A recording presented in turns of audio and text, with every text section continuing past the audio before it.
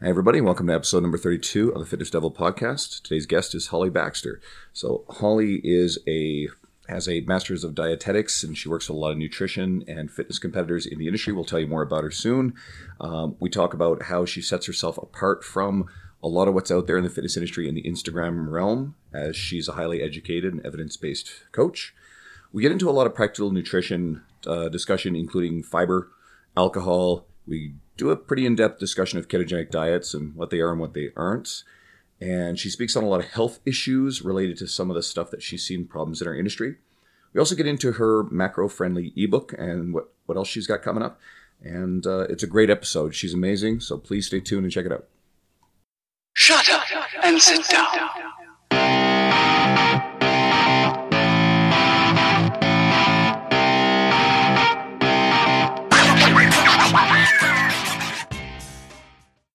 Hi, everybody. Welcome to the podcast. And today's guest is Holly Baxter. So welcome, Holly.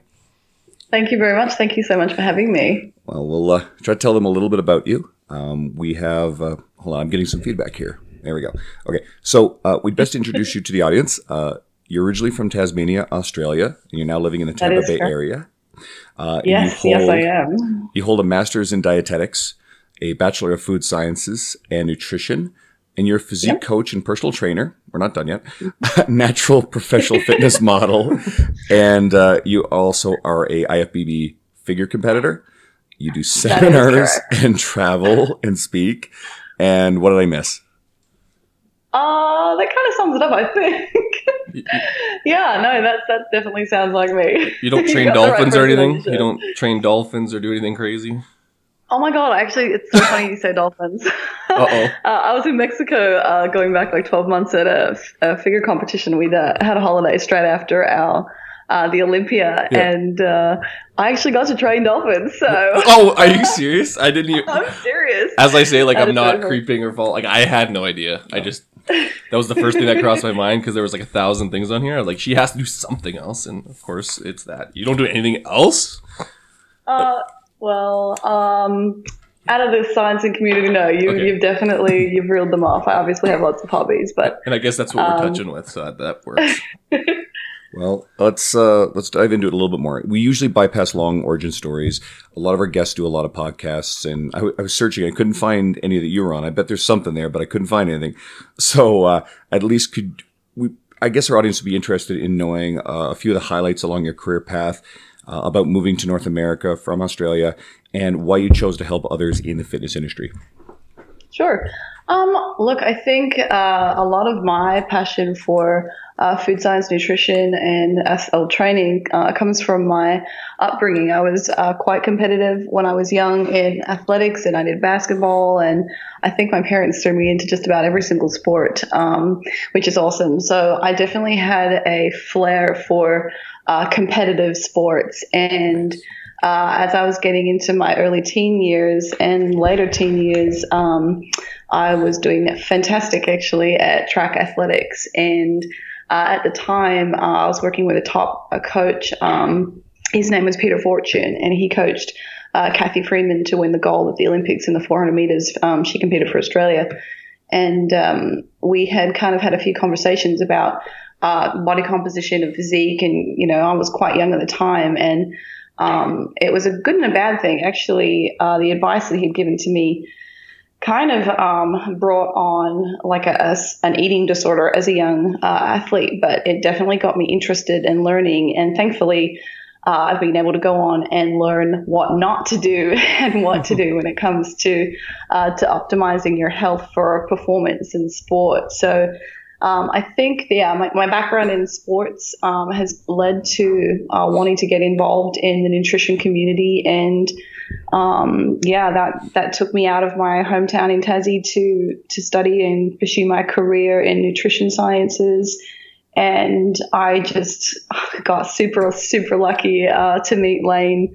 And now I have this phenomenal position as the director of nutrition at BioLane, which I would say is one of the best nutrition companies in the world. So that's kind of where it has grown through. I guess for anyone who's listening, Dr. Lane Norton is most of our audience know who he is. I've been following him for a really long time. And a lot of our guests are actually well connected to him, like Sohee Lee and Dr. Spencer Nadolsky, who we just released. So you're working really closely with Lane. So we'll probably hit on that a little bit after. And kind of explain a little bit about, I guess, where you work and kind of what you do, just for the people who don't know. Yeah, okay, sure. So I still have my own business, which is HB Nutrition and Training, which is an online nutrition company. So I do one-on-one coaching for clients. I work probably 50% with general pop, and then the other 50% would be elite athletes and bodybuilding competitors. So right through bikini to bodybuilding. So that is making up the majority of my work. And then, as you mentioned before, I'm more recently getting to do a lot more travel, seminars, training camps, and all that kind of thing. So that is the crux of my business, and what I do is nutrition coaching. Nice. Now we get to do the fun stuff. Okay, sure, fire away. Instagram in the fitness industry. I guess we can say we're riddled with competitors selling nutrition coaching, dietary ideologies, and kind of a lot of these individuals don't necessarily have the education or credentials outside of having places in a handful of competitions. So doing well in competition. Yeah. How have you faced this challenge of setting yourself apart from, I guess, that industry in the sense that you're highly educated and evidence-based and a coach? So how do you set yourself apart from those? Look, it's been a real challenge, to be honest. I used to get really grumpy and I was angry about it, and I just kind of hated everybody that tried to do it, and I didn't have the backing or the science to support what they did. And as you said, a lot of people have come from, taking up a sport and just being successful at it themselves. Yeah. And then because they've really enjoyed it, they've decided to take it on as their career. But look, there's a lot more to it, as and I'm sure as plenty of your other guests have spoken about. It's not as basic as what people kind of assume. So I think first and foremost, just being female in a fairly male-dominant industry has been probably my biggest challenge when it comes to growing a successful business. I think just having the credibility as a woman in a bodybuilding, industry is really tough.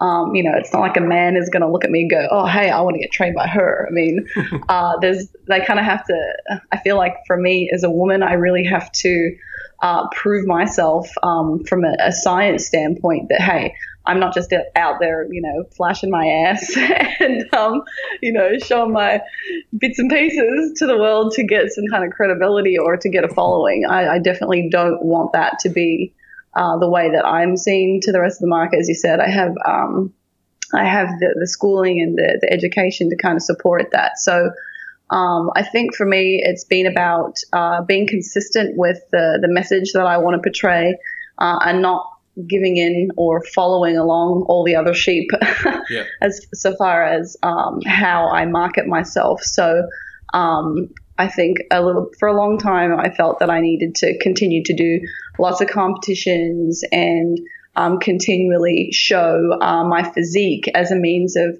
growing my business. But I've really come to realize that it's more about just being consistent and putting out lots of content and information to kind of gain people's trust, I suppose. And then everything else is just kind of a bonus. Would you speak a little bit to, I guess we'll call it the dangers of more or less not being certified or not having the education, just considering people are handling other people's nutrition, what they eat and what they put in their body?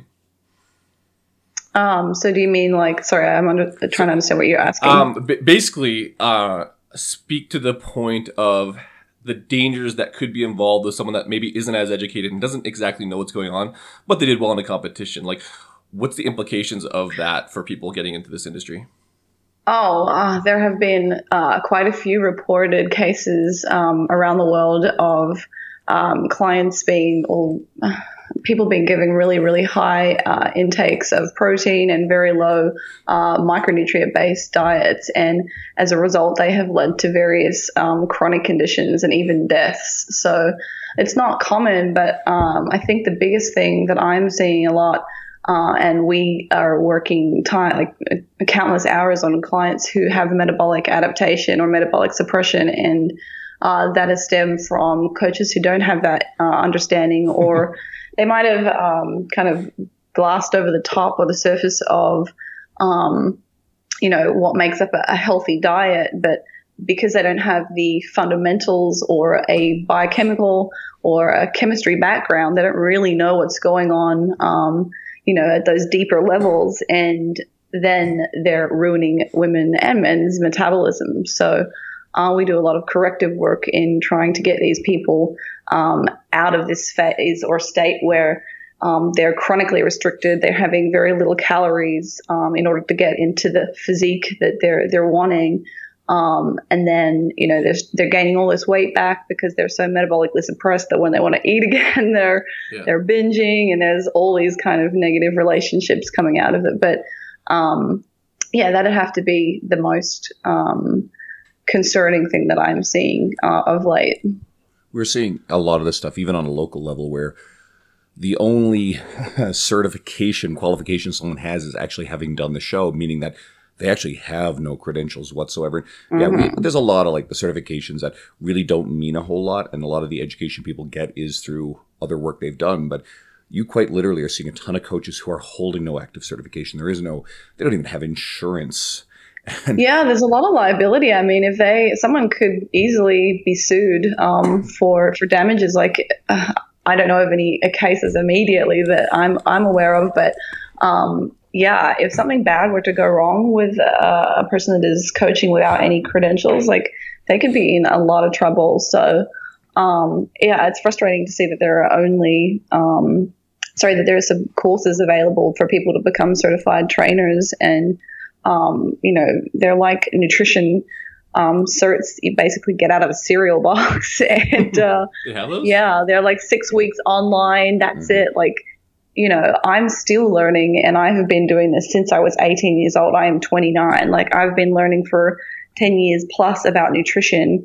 And 7 years of that was at a university level, and I still learn. I'm not really sure how people expect to have a sound understanding of nutrition and human physiology and anatomy when they get 6 weeks of coaching. Well, I think they just see a quick buck, to be honest.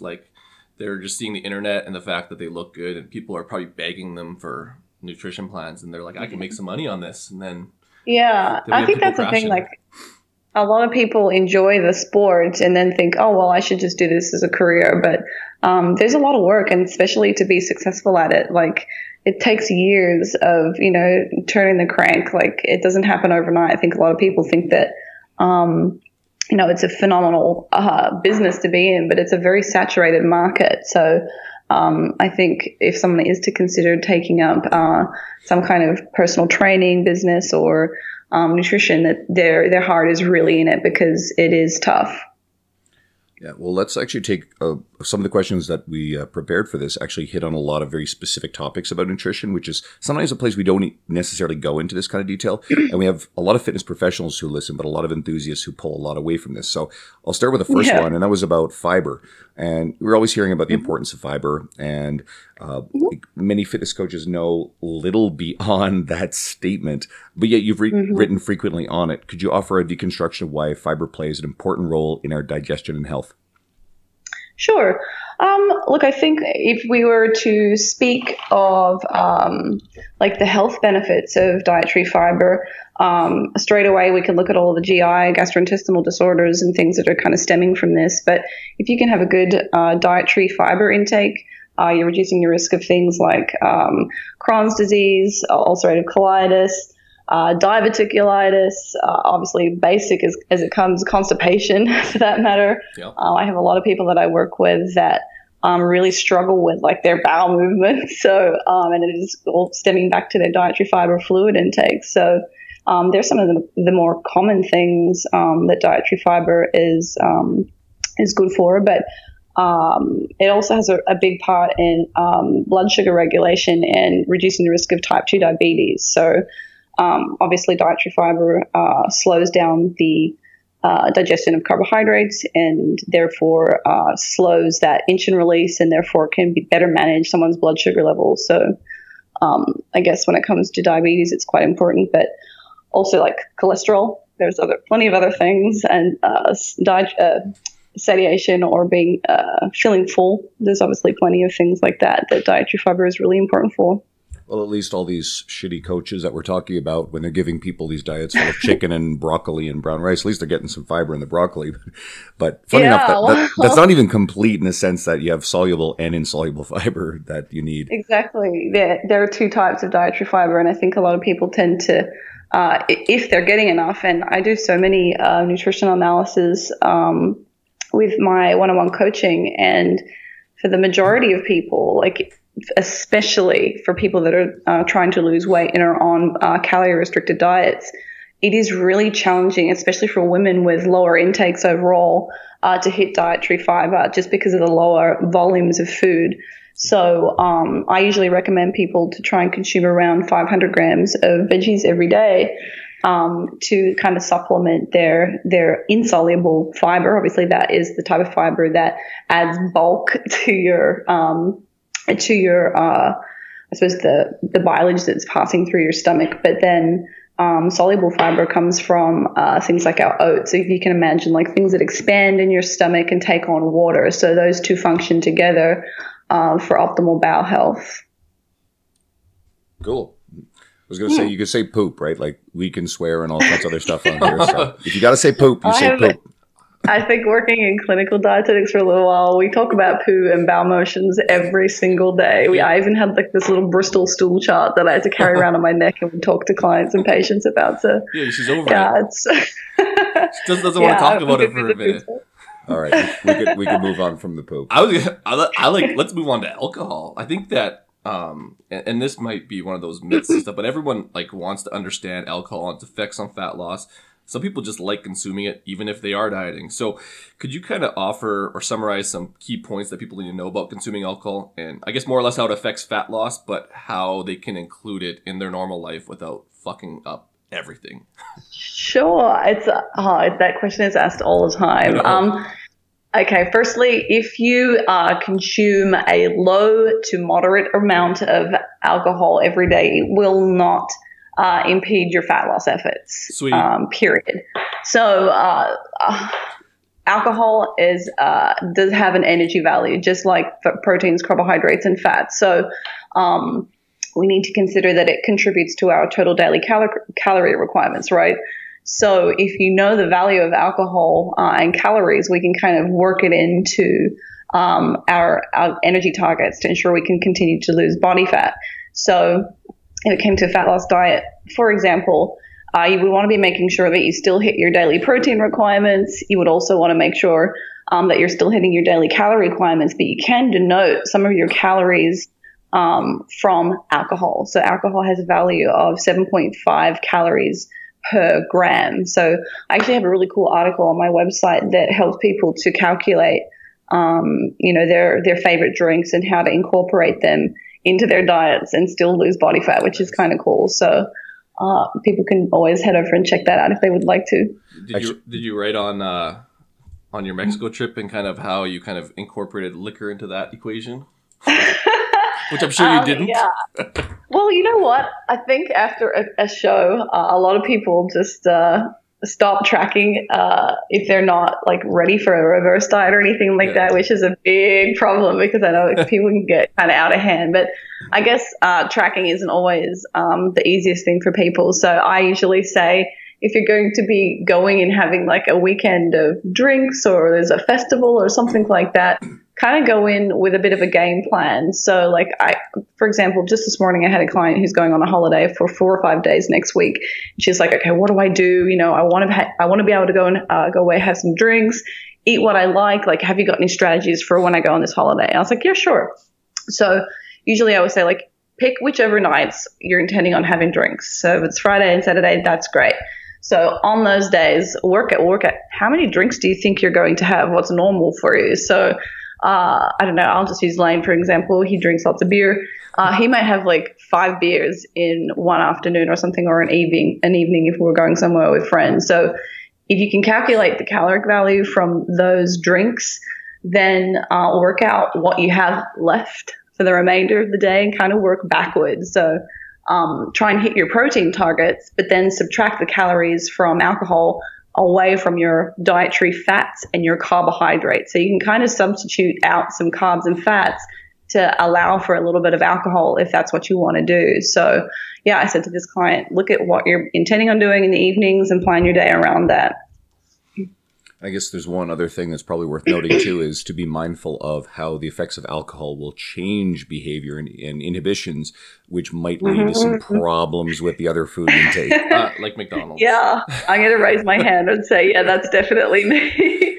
I think for most people, we can kind of get by on having one or two drinks and still having a fairly good amount of control. But once you hit that threshold, yeah, our inhibitions definitely decrease. So if you're somebody that, likes to have a drink and that you get hungry or you tend to just hit, the stuff it mode afterwards, I would tread very carefully. But also, you've got to think about, you might be able to still hit your daily calorie targets or whatever it is in order to continue your fat loss goal, for example, or to maintain your physique. But it's then the subsequent late night that you probably would have with that, and then how it makes you feel the next day. Did you also miss your training? You've got to think about those ramifications as well. So when it comes down to performance, alcohol probably isn't the best thing, but you can certainly still maintain a fairly good physique by including a little bit. I was going to say, you mentioned late night snacks. In Canada, we have these things called donaires. I don't know if you understand what those are. They're awesome. But that's you go out and you have a few, let's say 5 drinks, and you're going to get a donaire or McDonald's. What's your thing? What is my thing? Oh my gosh. If you were to go and something happened, you're like, fuck it. We're going through the drive-thru. Where are you going? I have celiac disease, so it has totally limited my abilities to go anywhere afterwards when it comes to fast food. I would probably go and have a burger if I could, but I can't eat that stuff anymore. And so it makes it kind of sad. Usually I would eat something when I get home, and I have a lockbox now. I can't have bad junk food around, or I would just eat it all. I don't have an off switch. I'm an all or nothing kind of person. So yeah, I probably would be going for the Reese's chips, or what else? Ice cream. Definitely ice cream. Jesus. Yeah. You're the worst. You're the worst late night drinker. You can't go anywhere. And Dairy Queen's not open. I can't do drive-throughs and takeouts afterwards. Anyway, it kind of sucks. I can eat chips. That's okay. For anyone listening, you got to go check out our website or social media, because you're going to realize Holly's in fantastic shape. So whatever this sounds like, she's actually pretty good. She knows her stuff. But and you mentioned, I do like cooking. You mentioned your website, and actually I got into there a little bit, and I was looking at some of the articles, and this is a really well put together website. It's very accessible. Anyone who's looking for really good nutritional information, we'll make sure that we will say the website name a couple times. But guys, this is really high quality stuff. So I got into that article library. And you've written a lot on ketogenic diets, which it's amusing for no other reason than the fact that at any given moment, Lane is at total war on Twitter with keto zealots. It's his favorite thing in the world. I guess it's part of his shtick. But this is pretty popular right now. I definitely would qualify it as a fad diet. But many people might not understand how keto dieting works, how it isn't for everybody. Would you give our enthusiasts and our professional listeners a little bit of an overview of keto, how it works, what it isn't, and who it's suitable for? Sure. So I think just to give you an overview of what ketogenic diets are, it is a very high-fat, moderate to low protein diet, and very low in carbohydrates. And essentially it causes a shift from our body's primary metabolic fuel, which is carbohydrates, to fats. And it also alters our fat metabolism so that we produce these ketone bodies in the liver, specifically acetone, acetoacetate, and beta-hydroxybutyrate. Lovely words. But basically, our body can use these to function instead of carbohydrates. So the reason that this kind of all came about, in fact, it started initially in line with management of things like Alzheimer's and epilepsy. And for some reason, it kind of like started to take on in the bodybuilding community as a more superior measure or method to induce fat loss. And the reason being is, I think if we look at the role of carbohydrates in our body, when you digest carbohydrates, we release insulin.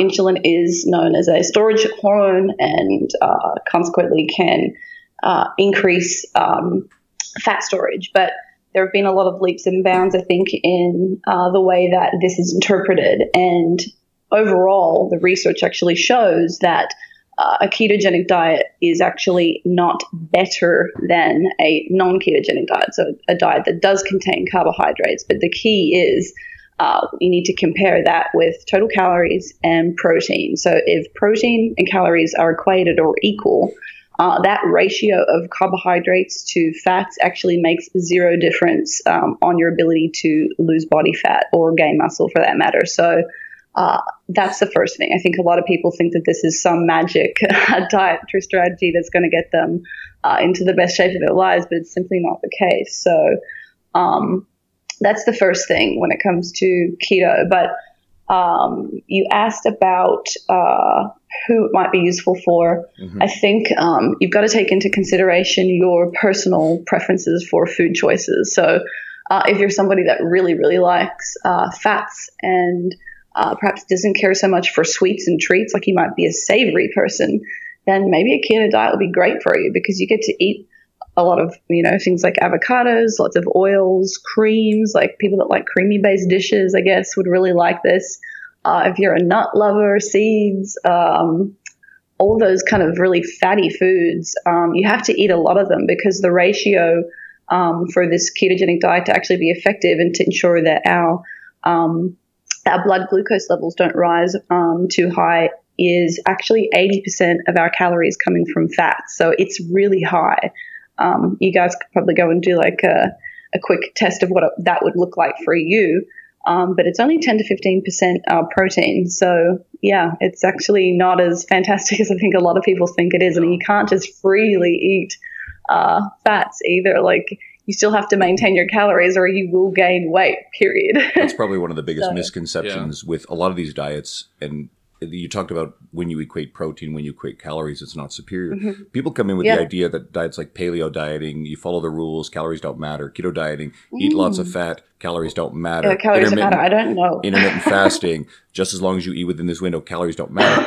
All of these diets actually have properties that are good at restricting calories. That's actually why they often work or create the illusion they're superior.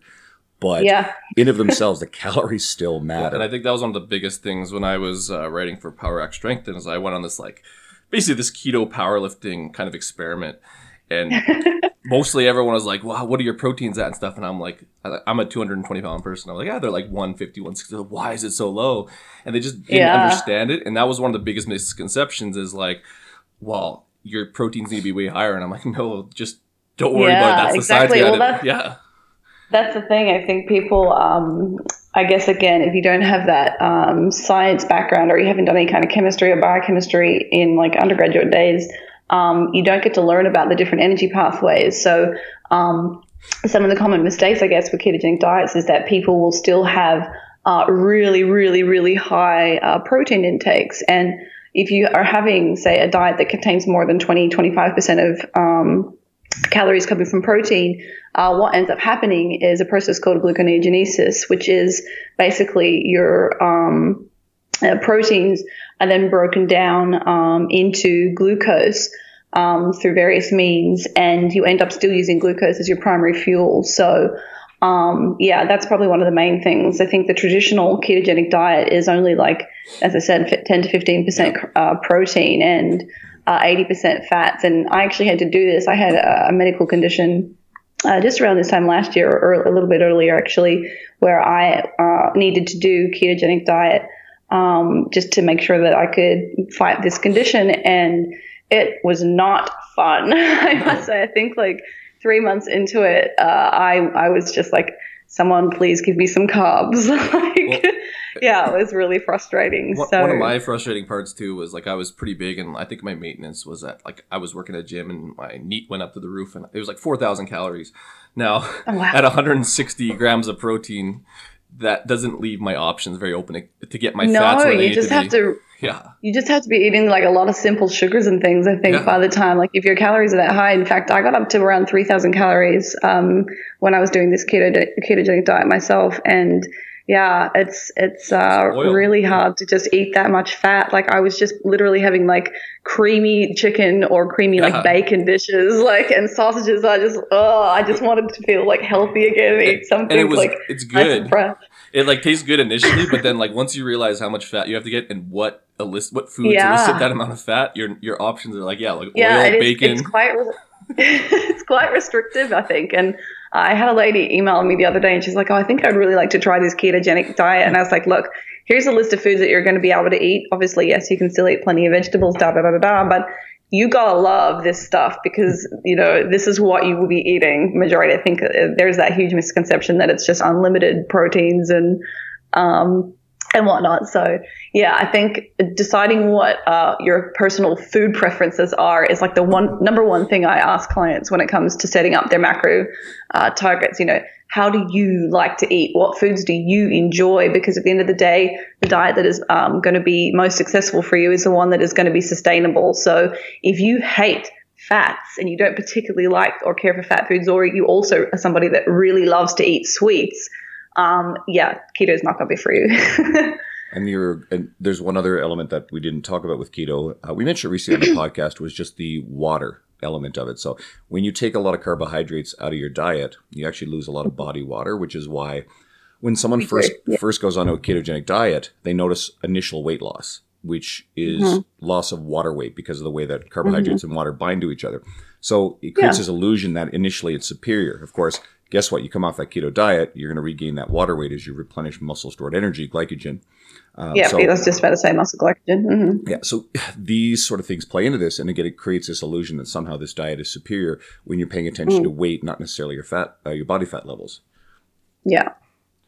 I kind of want to talk about, and you made a point of this, was kind of speaking on health issues and just that you're seeing more and more with people that are coming to see you and that you're working with, particularly in the case of women, related to dieting, fat loss, stress, how stress affects anxiety, eating disorders, essentially how all this is wreaking havoc on our health and on our bodies. Would you kind of go in a little bit more depth on dealing with these issues, just because I know you're going to speak really well to it? Sure. I think speaking in general is not something I do very well. Yeah. I like to write, you know. Yeah. Go into it. Okay. So I think at the moment I'm dealing mostly with women. I probably have 80 to 20% client base that are women. And I don't know whether it is because it's been an area that I have kind of openly discussed on my YouTube channel or on other social media. But more and more people are kind of coming to me and saying, hey, look, I wanted to lose weight going back a few years. So I got into this whole fitness thing, did my first show, and I had a really terrible coach, or they're okay, but my calories got right down. And, I was on 800 calories, 700 calories, and I was doing, 12 hours of training a week. And so they're essentially burning the candle at both ends as far as, excessive amounts of training, very little nutritional intake, and then they've either rebounded or have at the same time developed a terrible relationship with food. And that has actually led to various eating disorders. And I'm seeing a lot of people coming to me with bulimia, binge eating disorder, or just a really disordered food relationship. So I think the thing that I have been able to help people most with is the concept of flexible dieting. I'm sure you and your listeners are familiar with that, and it's something that I'm a really big advocate for. But just being able to help people correct what is going on and get them to a place where they're training at a manageable amount, where it's not impeding their entire lives. If I said to somebody, what is your optimal amount of training if you could go and exercise, most people probably would say 4 or 5 times. Cool. If I didn't have to train at all, that'd be great. But I know for a lot of people it's a form of relaxing and things like that, but around that 4 or 5 training sessions a week is optimal. So if that is the end goal for a lot of these people, that is kind of where I'm trying to get them. But then for them to be able to do that, they'd have to be on next to no calories because they've been through these awful extreme diets. So at the moment I am running a reverse dieting coaching program with Lane. Actually, we started this back on the 12th of February. So we've got a really good group that are doing 3 or 6 month reverse diets. And we're essentially trying to get their calories up as high as possible within their goals as far as weight is concerned, because with any reverse diet, there is a risk of increasing weight, but we can very effectively manage that weight gain, which is all going to come back to what the client or the person wants. So if they only want to gain 2 pounds, that's it. Otherwise, it's the end of the world. Well, we can work with that. It just means it's a slower road to getting them back to good health and to their calorie intake. So would you just explain just reverse dieting for some of the listeners who don't quite understand that? And then, yeah.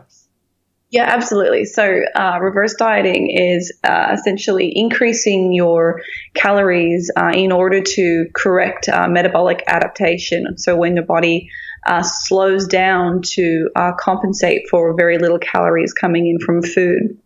So, it's basically an investment in your metabolic health. So unlike a muscle gain program where you are encouraged to gain weight and you are expected to gain a certain amount of weight each week, with a reverse diet, we're trying to increase your calories but with minimal weight regain. So we have different speeds that we can actually do this at, which is depending on the client. It largely has to do with very, very gradual increases in calorie intake. And that's correct. The metabolism tends to just simply absorb those and it auto-regulates. I guess, is that a good way of saying it? Yeah, I guess so. I speak about this on a video I'm actually about to release today. It's I'm actually starting a reverse diet myself. It's been a long time coming, so I'm up to week 2 and posting that this afternoon. And Lane and I actually discussed in this what are some of the reasons for this this phenomenon happening. And it kind of comes back to when you're taking in more calories, typically, when we look at, I should take a few steps back. When we look at energy balance, we're looking at your calories in, calories out, but they're affected by things like your training volumes or your exercise that we do in the gym. And then there's also something called your thermic effect of food. And then we also have NEAT. And what I think is happening here when we do start to reintroduce calories again is that your body kind of goes, oh, wow, I've got all this energy again. And all of a sudden we start to stop conserving that energy and moving around a little bit more. And I even noticed last week when I upped my calories by 200 or something, I just felt a little bit more energized. And I did an extra bike ride up to the shops and back. Like I had a little bit of extra energy. So I think, that is one of the body's ways of kind of getting around this. We just start to fidget more and, we move like without knowing. So I think NEAT is a big contributor to this. Absolutely. I actually think that's entirely true. I noticed that I can eat largely almost anything I want. I'm a big guy. I'm weighing more than 250 pounds. But I am a fidgety person. I'm always moving around. If I'm watching a client, I'm pacing around them, looking at multiple angles. I don't stop. It's just because I take in so many calories, my need is through the roof. I think that's a good point to touch on. So again, going back to this ketogenic experiment, I switched careers from a teacher to starting the train. Anyways, long story short, I knew my maintenance. It's 3,200 calories. And again, this keto diet, and I'm like, oh my God, I'm losing all this weight. But I kept losing weight, and I couldn't even put together the simple NEAT process. And I know it, I'm smarter than that, but then I had to literally raise my calories to 4,000 because I'm running around, looking this, doing that, and it played a huge factor. Like 800 calories a day for someone my size, like that's like 2 extra meals. And I think that people don't understand that idea as much as they should. Well, it's a lack of carbs going to your brain. That's why you couldn't process that. Well, yeah, honestly, like maybe, like I sat there for, I couldn't figure it out. And like I feel like I'm smart. I'm a smart guy, and it just went right over my head because I was like, man, this ketogenic diet, I know the science. Like it shouldn't work this well. I don't want to be losing this much weight. And I put 2 and 2 together. I'm like, hey, stop losing weight. What the fuck? Like my maintenance is my maintenance. maintenance, it should work. But my NEAT went up, and an 800 calorie deficit dropped me a pound to a pound and a half every week, and it just didn't make sense. This whole, just going back really quickly to the eating disorders, Yeah. it's astonishing how prevalent this has shown up in our podcasts. Off air, we mentioned Sohee Lee very briefly, who is also close to Lane, and she talked on her episode, one of our earliest ones, that, her battles with eating disorders. We had Lindsay and Dean Somerset on the podcast, and Lindsay detailed hers. We've had other people on here. Michelle Bagnall talked about how her first coach, one of her first coaching experiences was a really, really bad one. It was something that you described as just starved and dieted down, very, very cliche cookie cutter stuff. And some of the battles that she had facing that. And this is just so prevalent. You hear these horror stories all over the industry. And one of the reasons why I like having guests like you and everybody else you mentioned is to get young women who are in this industry, competing maybe, who are looking for their first coaching experience or have gone through this, to understand this is not how it has to be. And hopefully that what they'll do is they'll follow someone like you, someone like Sohee, who is teaching a better way and break the cycle of a lot of these dinosaurs that are still doing the things that were popular in the 60s and 70s. What's the better understanding? Because again, it's hard to make informed decisions if you're not informed. And I guess part of our goal is to put that information out there from people like you and this evidence-based stuff so that they can be well informed and ask the right questions. Yeah, absolutely. Look, I think even my very first coach, when I started in bodybuilding, I just wanted to see what other people were doing at the time. And I have some articles and videos that I've put up about this. Actually, it's quite funny. But he said to me, "Oh, you need to eat." It was steak with specifically organic coconut oil for breakfast, and then it was sauerkraut for morning tea at 11 a.m. And I was like, "Okay, dude, like I get it. You're different to me." But why? And I think that's the thing. Like I have always wanted to know more, and I want an answer, and a scientific answer. When I go and look for these things, or somebody can't give me that answer, like that was the time for me to go, we're severing this tie, because I don't think that you have any idea what you're doing. So there are still a lot of these dinosaurs out there who are not educating themselves with the up to date scientific literature. But I was going to say that's a perfect mindset to have going into these things, though. It's like understanding that, let's just use figure competitions or bodybuilding, is that these competitions, it's fun and we have these coaches, but having an understanding of what you're doing is going to help performance, but it's also going to stop you from putting yourself in a situation where these things might sort of happen. And I guess that's the mental process I wish more people would adopt, because why is a very important way to just put a break in things and kind of figure out where you are and how much your coach actually knows. Yeah, I really encourage all of my clients to ask questions. I'm like, if I don't give you an answer, if you don't understand, ask me, and go and look things up. Like, don't just take my word for it. Like, do your research, There might have been a publication that came out 2 days ago, which I haven't seen yet. So, like, always ask why. But, Well, this is actually perfect to lead into the next piece of the discussion. Because we're talking about all the bad stuff that's out there, but there are more resources now to share good, helpful information. So we just recently had Peter Baker on the podcast, and he co-wrote a book with Dr. Layne Norton, the Complete Contest Prep Guide. So now you're featured on the cover of that thing, one of the two anyway. People can choose it. Choose you or Layne. Personally, I think that's kind of an easy choice, but they to each their own. We should pick her because she's on here right now. Exactly. So guys, if you haven't checked that out yet, check that out. But also, you're soon releasing your own contest prep ebook that will support that. Could you discuss that book a little bit? And also, you also have a macro-friendly ebook. So anyone who doesn't really understand that stuff, tell us a little bit about those. Sure.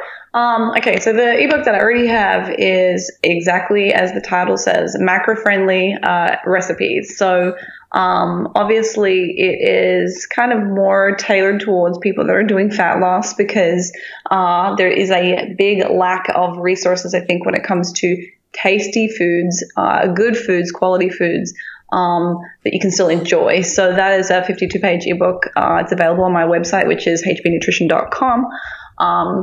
So that has a lot of really good recipes in it. But to follow up on the contest prep book that Dr. Norton and Peter Baker have released, which goes into the specifics of and the science of fat loss, this book will support that insofar as it will allow somebody to literally take the beginning of their coaching prep if they're doing a competition, and follow the recipe book all the way down till the really awful, horrible, gnarly stages when their calories are really low and they're hating life and they're sitting on the couch and they can't even gain the energy to go over and change the channel on the TV. So it's basically going to have high calorie through the low calorie. It will be a recipe guru book. You shouldn't really need anything else to support you through a complete contest prep. But obviously it'll be great for a general population as well. It's just going to be a lot of delicious recipes, which I've spent a lot of time kind of putting together. So there's a really good variety. It'll have a complete shopping list of all your pantry foods, food requirements, utensils, and just some tips and tricks that I personally use and I give to my own clients in how to stay on track with their macros during a contest prep. Actually, sounds really detailed and practical. So Are maybe we you can put all the dinosaurs out of the business. Who's going to be on the cover? Is Lane going to be on the cover? Or Oh my God, I should feature him on the cover. He would love that, wouldn't he? Just get him in like an apron, like a pink apron. Doing some baking. Yeah. Oh God. And maybe making one of his faces or something. Then he can I can just see it. See, if you do that, just don't give me credit, but just tell me hey, good idea. Yeah, absolutely. We'll give you some credits for the cover idea. For sure. Lane is very funny. So I'm sure he would take great pleasure in doing a photo shoot for that. Yeah, we have done quite a few kind of very satire style videos. Yeah. We actually did the keto one very recently about the keto zealots. If you haven't seen that, you should head over to the Lane or Lane Norton YouTube channel, and I've got it on mine as well. Nice. We have a couple of really funny ideas that we're gonna do very soon with when macros don't count. You can imagine all the situations and funny scenes. Yeah. And the that memes, we are going to come up with. the memes you could create with at least that picture, because I think it could. Oh yeah. If it goes viral, then the book even goes twice as viral. It's a great idea. I had two thoughts. Yeah, absolutely. I had two thoughts. So I'm very much looking forward to that. In fact, we have our assistant David here right now helping me on the ebook. So David Mathis. Yeah. Two quick thoughts. One is if you're going to get a picture of Lane, gun in one hand, fishing rod in the other, in a singlet, that'll be a good cover. And then two, guys, literally. And you training dolphins. Yeah. The BioLane YouTube channel and now Holly's as well. But Lane's YouTube channel is the one that I don't spend a lot of time watching videos on YouTube. I like audio stuff. But yes. I watch all his old video logs. And I found him early on, and he's actually easily one of the most important influences on my career. And it led me to Sohi. It led me to their podcast, which is the first one I ever started listening to. And that sort of started me on. Mine too, actually. Mine too. Not surprising. It's still one of the best. It's got a lot of cool guests on it, but it started me down a road of listening to more podcasts, things like the Fitcast, which you really do need to get yourself on. Kevin Larrabee's stuff is great. And he's really amazing at making sure he floods it with women in the industry, which you said earlier, it's a male-dominated industry. So, if you can get yourself on that podcast, he's got a huge reach. We're averaging, just shy of 1,500 per episode, and some go bigger. But I mean, Kevin, I think it's 15,000 on average per episode. So wow. he's the big guy in this. I want to go on his podcast to get 15,000. Guido just wants. I'm not smart like you though. He just wants 10,000 followers on Instagram. Give her the book question. Yeah, you know what? Women buy things, so I think once you've got the women listening to you, then you're set. I got a photo shoot and I read we had the prep book, and you know what? I got a few tips, so maybe 10,000 in 2 months with some photo shoot pictures. Yeah, lots of abs. Yeah. So the second part of the whole thing about books is, and we ask everybody this, is there a book you've read, something that you found particularly helpful or influential in your life, in your career, something you wanted to share? Goodness, I think I've actually been reading a lot of self-development books of late, and business books, which I'm not sure of your specific demographic that your listeners are. That's definitely what we're looking for. Yeah, they go for that. I very recently read on the plane coming back from Australia, The One Thing. It is a really, really, really great book talking about how to kind of prioritize your life, pick what you're good at, and it is like step by step how to achieve your goals. And I was just mesmerized, and I don't think I put the book down for the entire trip back. I don't think I slept on my Australia to back to USA flight recently. So yeah, The One Thing, that was a really great book. I'm actually halfway through it. It's on my coffee table. Oh, really? It's the second time one of our guests has brought it up. And I was in a seminar in Seattle, just outside of Seattle at Luca Hocevar's Vigor Ground, and it was one of the books mentioned by one of the speakers. And so I added it to my list. And no, you're right. It's actually it's quick. It's so quick and easy to read and access. It uses language that's just so accessible. And I think anyone who's maybe doesn't read a ton but is trying to get into it, actually, I think it's one of the better books. And you're right. It's got a really great, simple message. So no, that's a wonderful book. Guys, seriously consider getting that one. I actually have another one real quick, since you've already been your uses. This one is called Unfuck Your Brain. It's by Dr. Faith Harper. She's a PhD in psychology, and it's a great one for women. If women are people that are listening, go and read this book. It's really good to help people with depression, anxiety, triggers. I learned a lot from it. There's like 2 different book covers for this. There's like I guess an academic one, and there's a fun one. Get the fun one. But that was a really great read. Unfuck Your Brain. What about for guy? My brain's no. Hold on, I got a question. I got a question here. So this one's actually really good because I noticed this trend, and I think a lot of people notice this, where provocative, vulgar titles in books. And what's that one? The red book, The Subtle Art of Not Giving a Fuck. That is the most overrated piece of trash I've ever read. It's garbage. Guys, don't even waste your fucking time with this shit. I haven't read it, but Unfuck Your Brain isn't. The PhD wrote it. Yeah, but I guess I sort of get a little leery of the books with those kind of titles because I thought this Subtle Art was so terrible. And I think it's a fine book for someone who just wants to start getting into this kind of literature, but I thought it was just a guy who's basically telling a bunch of frat stories, trying to sound like he's doesn't give a shit when it's fairly transparent that he really gives a shit. So it just sounds like a pile of hypocrisy to me. But I hope that this book bucks that trend, and it's actually a pretty good one. So I'm going to add that to the list. As he says that, so we had Dr. Spencer Nadolsky, and we started talking about one of his haters called him Dr. Fuckwad. And our provocative title was Dr. Spencer Nadolsky, a.k.a. Dr. Fuckwad. So we use that. He's saying our... No, I'm talking about book titles. Well, maybe we can call this one How to Unfuck Your Brain with Holly Baxter. I'll do it, but it'll have a stars beside it. That's great, but that's a good... I guess that's essentially what we're talking about when we even go back to these health issues. It's not that their brain's fucked, but like how are we working backwards to fix some of these problems? And a lot of it will come back to the brain. And I think that's where a lot of these things are going forward, is how do you include brain science into the fitness industry? Because it starts there. Actually, we're totally... I think a lot of the things are just totally common sense. But sometimes we just need reminders about, hey, have you thought about looking at this way? And usually the response is, oh yeah. So exactly as your point, it's about looking at something and working backwards. And is this realistic or not? Actually, I totally think we're going to use this as the title: "How to Unfuck Your Nutrition" with Holly Baxter.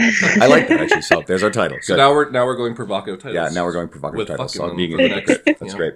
Go ahead, Dean. Sorry. I was going to say, we kind of already alluded to this, but if someone wants to consume all your information and kind of your thing, how to get you, how to find you, how to coach you, how to hear everything you got to say, where do they find you, and what's the best way to kind of get in touch or learn?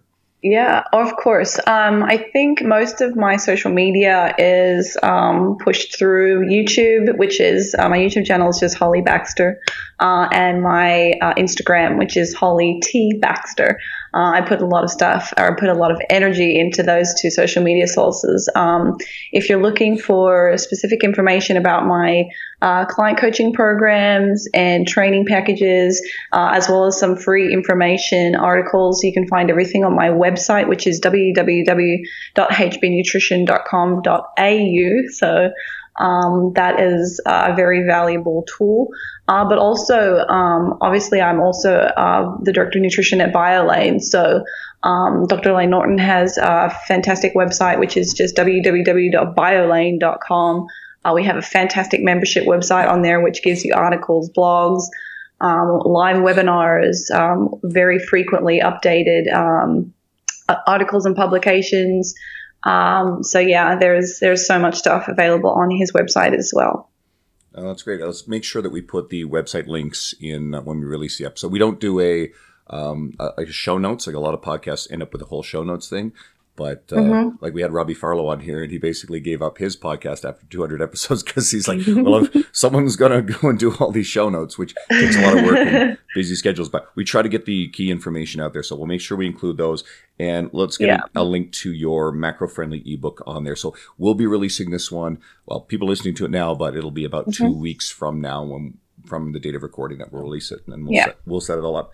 So guys, thanks for tuning in and listening to Holly. This was wonderful. Holly, thank you so much for joining us. We really appreciate it. No, thank you so much for having me. I appreciate the opportunity. Oh, it was really fun. Well, God, I wanted to show our audience what you had to say. And because we've had a lot of guests on who are part of your, immediate world. And network. Your network. And these are some of the best. If some of your listeners, let's say they're listening to our podcast for the first time because you shared it on your social media, guys, go check out Sohee Lee's episode. I think it's about the 7th episode we did. This will be about number 32 when it comes out. But go back and check out Sohee. These episodes are not dissimilar. This one pairs really well with what Sohee had to say. If you like Dr. Mike Isertel, his is the 8th one we did. And we just recently released Dr. Spencer Nadolsky, number 30. And these are all really amazing episodes that will go really well with what you just heard here if you want to see more of what we're doing. And if you like that, maybe you'll subscribe or share. And thanks to our longtime listeners for continuing to support us. Guys, thank you. Perfect. Take it easy. Great. Thanks so much, guys. Shut up and sit down.